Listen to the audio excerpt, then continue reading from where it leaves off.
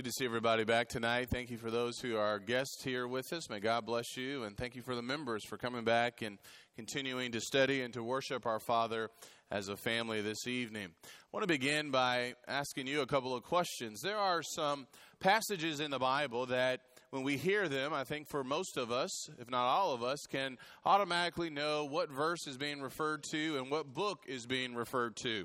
There are certain passages and books that we hear or maybe read on a regular basis, and as a result of that, we quickly, automatically know, okay, I know exactly where he is and what passage he's talking about. For example, I'll put you guys all on the spot, all right? So you don't have to shout anything out, but I want you to come along with me, all right? If I say, in the beginning, God created the heavens and the earth, we all know where I'm quoting from, right?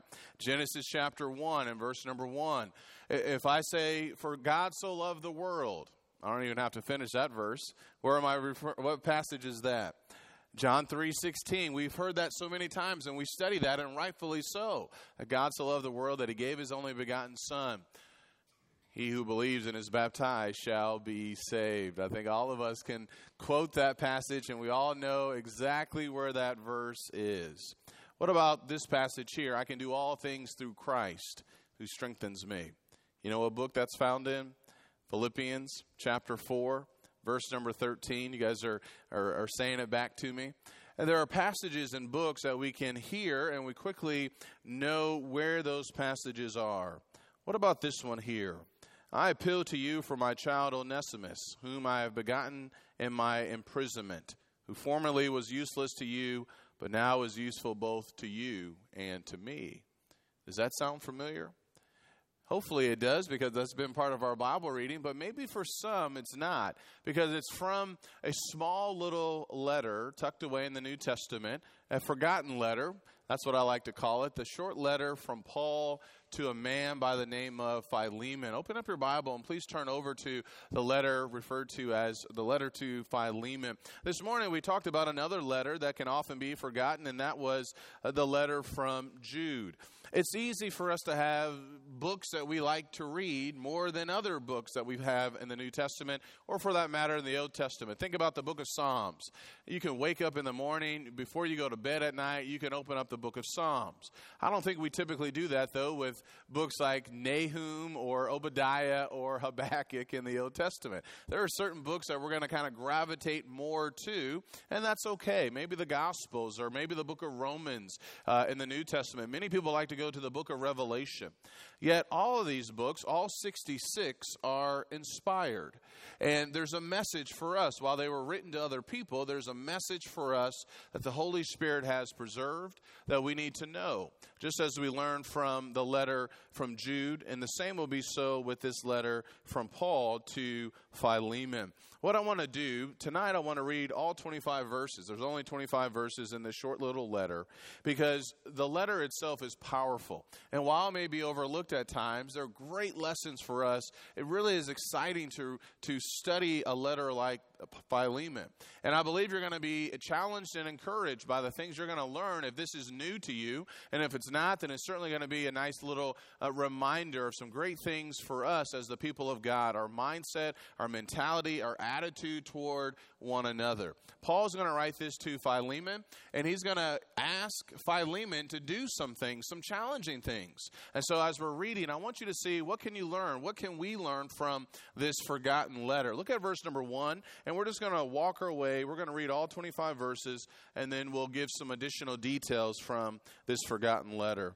Paul, a prisoner of Christ Jesus, and Timothy, our brother, to Philemon, our beloved brother and fellow worker, and to Apphia, our sister, and to Archippus, our fellow soldier, and to the church in your house. Grace to you and peace from God, our Father, and the Lord Jesus Christ. I thank my God always, making mention of you in my prayers, because I hear of your love and of the faith which you have toward the Lord Jesus and toward all the saints. And I pray that the fellowship of your faith may become effective through the knowledge of every good thing which is in you for Christ's sake. For I have come to have much joy and comfort in your love, because the hearts of the saints have been refreshed through you, brother. Therefore, though I have enough confidence in Christ to order you to do what is proper, yet for love's sake I rather appeal to you, Since I am such a person as Paul, the aged, and now also a prisoner of Christ Jesus, I appeal to you, verse number 10, for my child Onesimus, whom I have begotten in my imprisonment, who formerly was useless to you, but now is useful both to you and to me. I have sent him back to you in person, that is, sending my very heart, whom I wish to keep with me, so that on your behalf he might minister to me in my imprisonment for the gospel. But without your consent, I did not want to do anything, so that your goodness would not be in effect by compulsion, but of your own free will. Verse 15. For perhaps he was for this reason separated from you for a while, that you would have him back forever, no longer as a slave, but more than a slave, a beloved brother, especially to me, but how much more to you, both in the flesh and in the Lord. If then you regard me a partner, accept him as you would me. But if he has wronged you in any way or owes you anything, charge that to my account. I, Paul, am writing this with my own hand.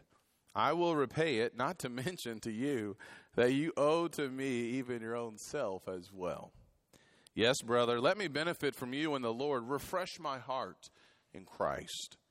Having confidence in your obedience, I write to you, since I know that you will do even more than what I say. At the same time, also prepare me a lodging, for I hope that through your prayers I will be given to you. Epaphras, my fellow prisoner in Christ Jesus, greets you, as do Mark, Aristarchus, Demas, Luke, my fellow workers. The grace of the Lord Jesus Christ be with your spirit. What do you think? What stood out to you in this short letter, this forgotten letter? Anything challenging you see in the text? Sometimes there are some things in this letter here that can be challenging for some to really think about. So let's talk about this a little bit. The main characters are pretty easy to understand, the main people in this letter. We have Paul, Philemon, and Onesimus. It appears that Paul wrote this letter from prison while in Rome to Philemon. You look at verse number 13, or verse number 10. He said, I appeal to you for my child Onesimus, whom I have begotten in my imprisonment. And then he would say the same thing essentially in verse number 13, whom I wish to keep with me, so that on your behalf he might minister to me in my imprisonment for the gospel. We learned at the beginning of this letter that Philemon had a church that was meeting in his house, and this was something that was common in the first century. So it appears that Philemon probably was rich, with having enough capacity to be able to have a church meeting in his home. History suggests that this was in Colossae, and Philemon was a faithful brother and may have even been converted by Paul. Just by listening to the words of Paul, we know that Philemon was doing great things. Look at verse number 4. He said, I thank my God always, making mention of you in my prayers, because I hear of your love and of the faith which you have toward the Lord Jesus. So this was a good man. He loved the brethren, and he had strong faith. In verse number 19, it appears that Paul may have converted him. He said, I am writing this with my own hand. I will repay it, not to mention to you that you owe to me even your own self as well. Maybe that's referring to the fact that Paul had taught him the gospel. So Paul is writing this letter for the sake of Onesimus and for Philemon. While Philemon would read this letter, remember at the beginning, this was also going to be shared with the church that was meeting in his house. And I think that's really fascinating as we really start to look into this letter. Onesimus was a slave of Philemon. Did you pick up on that? Verse 15 and 16. For perhaps he was for this reason separated from you for a while, that you would have him back forever. It appears that Onesimus had run away. He had run away, and so he was a slave. Philemon was his master. In verse 16, Paul said, no longer as a slave, but more than a slave, a beloved brother, especially to me, but how much more to you, both in the flesh and in the Lord. And so in the process of time, Onesimus, after he ran away, would have an opportunity to meet Paul, and it appears that Paul converted him. Paul certainly loved both Philemon and he loved Onesimus. You look at verse 12, he said, I have sent him back to you in person, that is, sending my heart. Think about that language, sending my heart. Paul loved Onesimus, and certainly he had influenced him. Now this man was a Christian. And so understanding those details become really important. And so the question that I often think about is, why do we even have this letter? Have you thought about that? Why do we have this letter? It's so small. We don't typically look at it as we should. There's some things for us to really consider and to apply in our lives. So let's talk about this. I want to begin by first thinking about this idea. When Philemon would hear this letter, or when Philemon received this letter, what was he supposed to take away from it? What was he supposed to learn that Paul was communicating to him? And for that matter, Onesimus as well, and for the church that met in their house. Let's first talk about Philemon and Onesimus and how they were going to respond to this letter. The first thing that Paul is trying to emphasize to Philemon is that you got to receive Onesimus back. If you picked up on that, you see this idea that you have to receive him back in verse 12, in verse 15, and verse 17, basically the same language. Look at verse 12. I have sent him back to you in person, that is, sending my very heart. Verse 15, for perhaps he was for this reason separated from you for a while, that you would have him back forever. And then verse 17, if then you regard me a partner, accept him as you would me. So the main thing that Paul is trying to get across to Philemon is, I need for you to receive this brother back. I need for you to receive him back, and I'm going to have you receive him back the proper way. And it appears that Paul did not want Onesimus to leave, but that's exactly what he would tell him to do. That you need to go back to the house of Philemon. Paul knew that that was the right thing to do. Philemon was not only told to receive Onesimus back, but how he was to receive him. Did you pick up on that? And this is a really big deal because remember, Onesimus was a slave. Philemon was his master. And so understanding some things, and we'll talk about that here in just a moment, notice the language that Paul uses when he says, look, I'm sending him back, again in verse number 15. For perhaps he was for this reason separated from you for a while, that you would have him back forever. No longer as a slave, not merely as a slave, but more than a slave, a beloved brother. You see what Paul's trying to impress upon him? The relationship now has changed. He's not merely one of your slaves. He is your brother in Christ. And so when he returns, when he comes back to you, you need to make sure that you receive him in the proper way. Now, sometimes people can get uncomfortable even just reading this idea of masters and slaves, particularly in the Word of God. I've heard and known of Christians who have turned away from the faith because they learn about that there was slavery talked about and demonstrated in the Bible, in the Old Testament and in the New Testament. And so let's address a couple of things here. I think we need to understand some things when we read about slavery in the first century, and even for that matter, in the Old Testament. It did exist, but maybe not as we think. I think when people look at some of these scriptures with respect to slavery, we automatically think about what happened in America centuries ago with respect to slavery, where people were taken by force and were kidnapped and treated in a harsh manner. And yet we have to acknowledge that the New Testament always condemned the mistreatment of any person. In fact, the Old Testament condemned that as well. Let me give you a couple of examples. Look over in 1 Timothy chapter 1. In 1 Timothy chapter 1, as Paul is speaking about some things that are wicked in nature, in verse number 10, 1 Timothy chapter 1 and verse number 10, as he makes this list of things that are sinful, he said in verse number 9, realizing the fact that law is not made for a righteous person, but for those who are lawless and rebellious, for the ungodly and sinners, for the unholy and profane, for those who kill their fathers or mothers, for murderers and immoral men and homosexuals. Notice what he said next, and kidnappers. And he would go along and say liars and perjurers, and whatever else is contrary to sound teaching. And so this idea of kidnappers is something that we find that was condemned in the first century. That word kidnapper may be translated as men stealers, slave dealers, or slave traders. And so understanding that helps us to see that this type of behavior was described as immoral conduct in the eyes of the Apostle Paul, and certainly in the eyes of the apostles in the first century. And therefore, it must be acknowledged that the slavery we read about in the New Testament, and even in the Old Testament for that matter, it was different compared to what we may normally think. And let me tell you what I mean by that. There are many examples that we could look at in the Old Testament, and if you want some more study on this, I'd be more than happy to talk to you about this. But some people became slaves because of massive debt, because of debt that they had. And as a result of that, they would get in some type of agreement in order to relieve this debt. Some became indentured servants. Some became slaves as a result of a crime. That was their punishment. That's what they would have to do.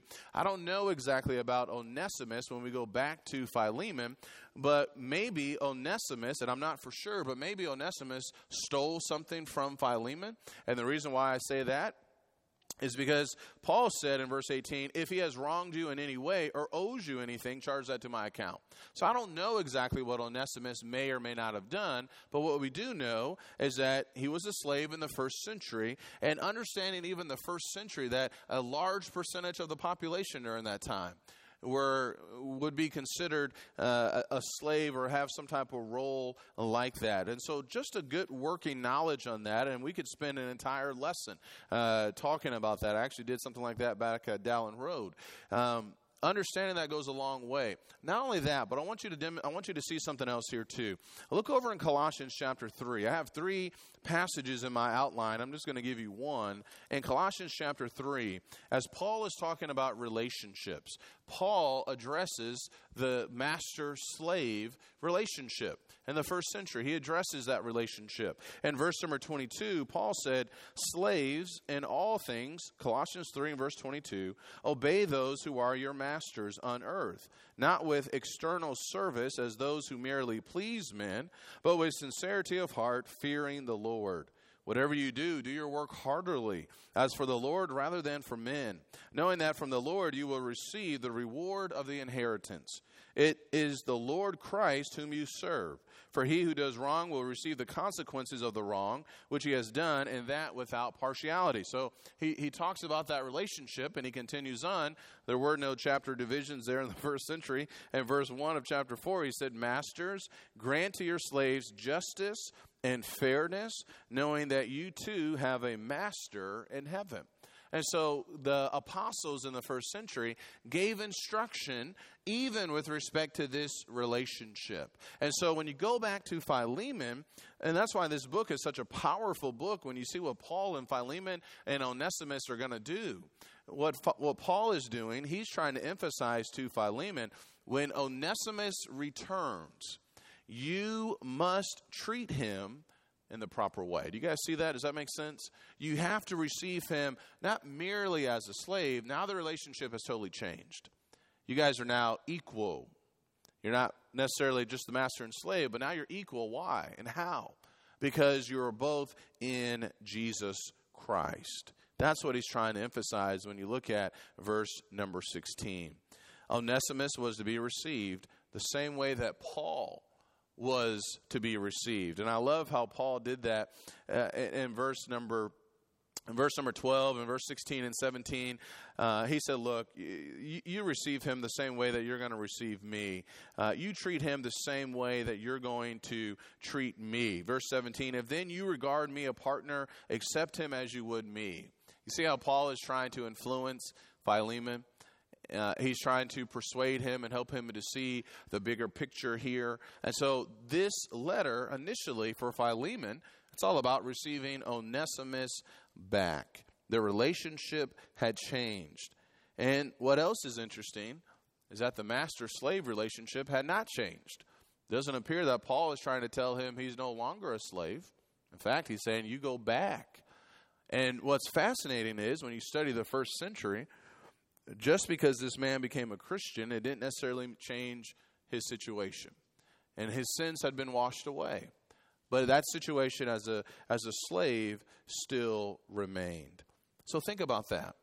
Reconciliation between master and slave. Now, this is what Paul is asking. This is what he's encouraging Philemon to do. And no mistake about it, my friends, this was going to be a great test for these men. in their faith. Wouldn't you think that would be a test? I think about a lot of things. Put yourself in their shoes for a moment. Was Philemon angry?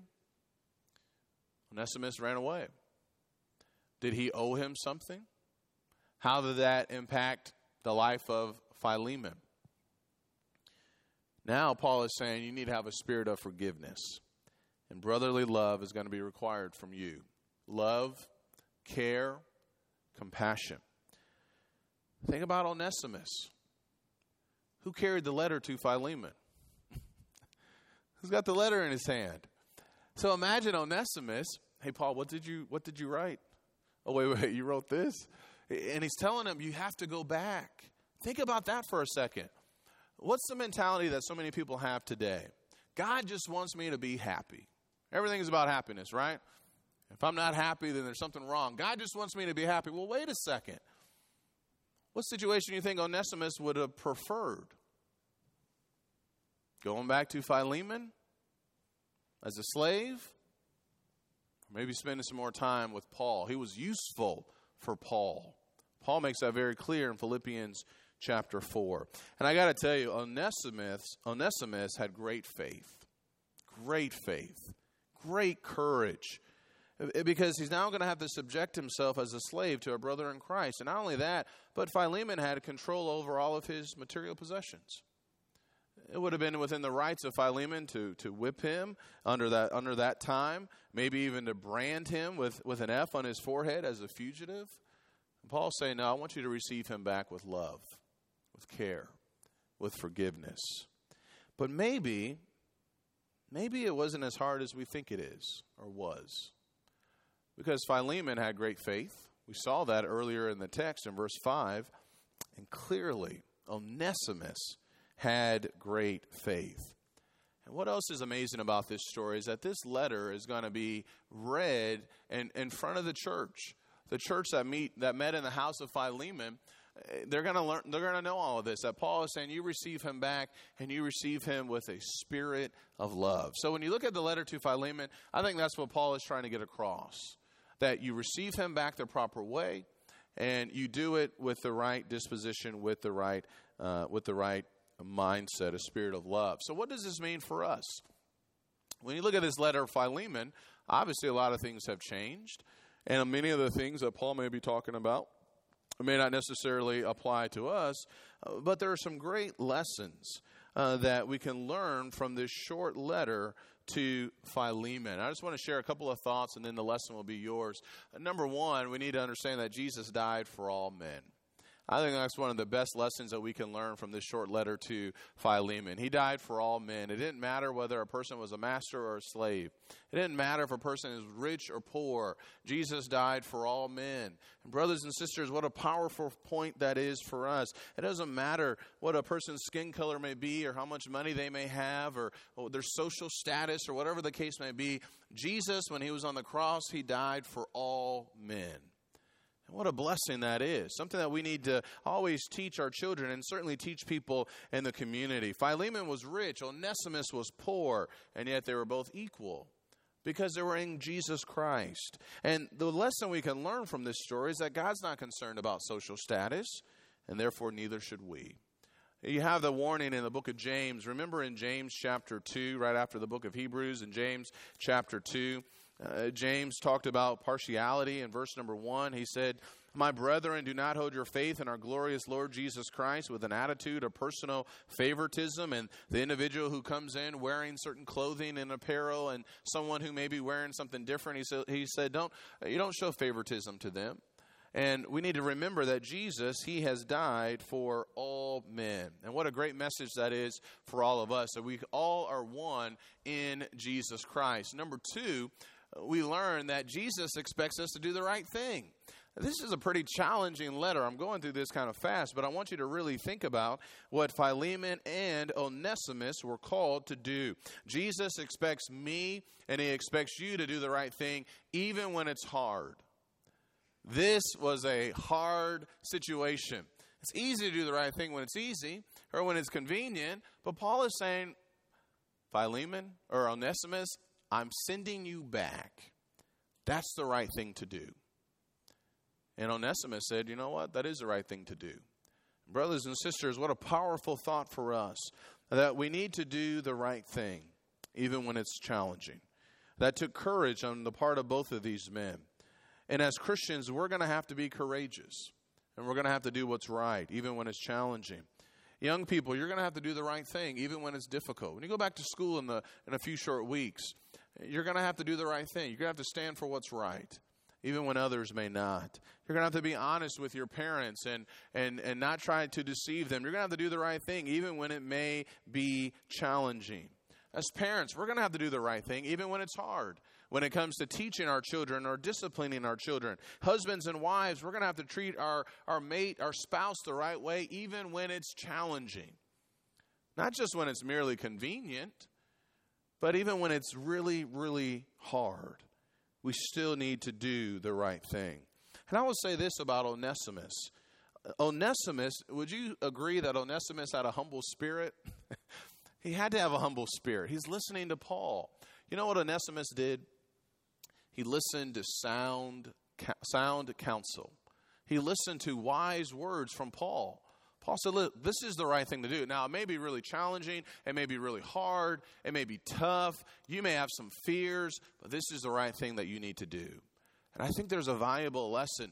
It can be very difficult for us to accept instruction from other people.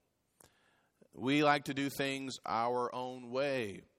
And who are you to tell me what I can and cannot do? Many in America have that mindset. You're not going to tell me what to do. And yet, Paul is helping us to see Onesimus, he had a humble spirit.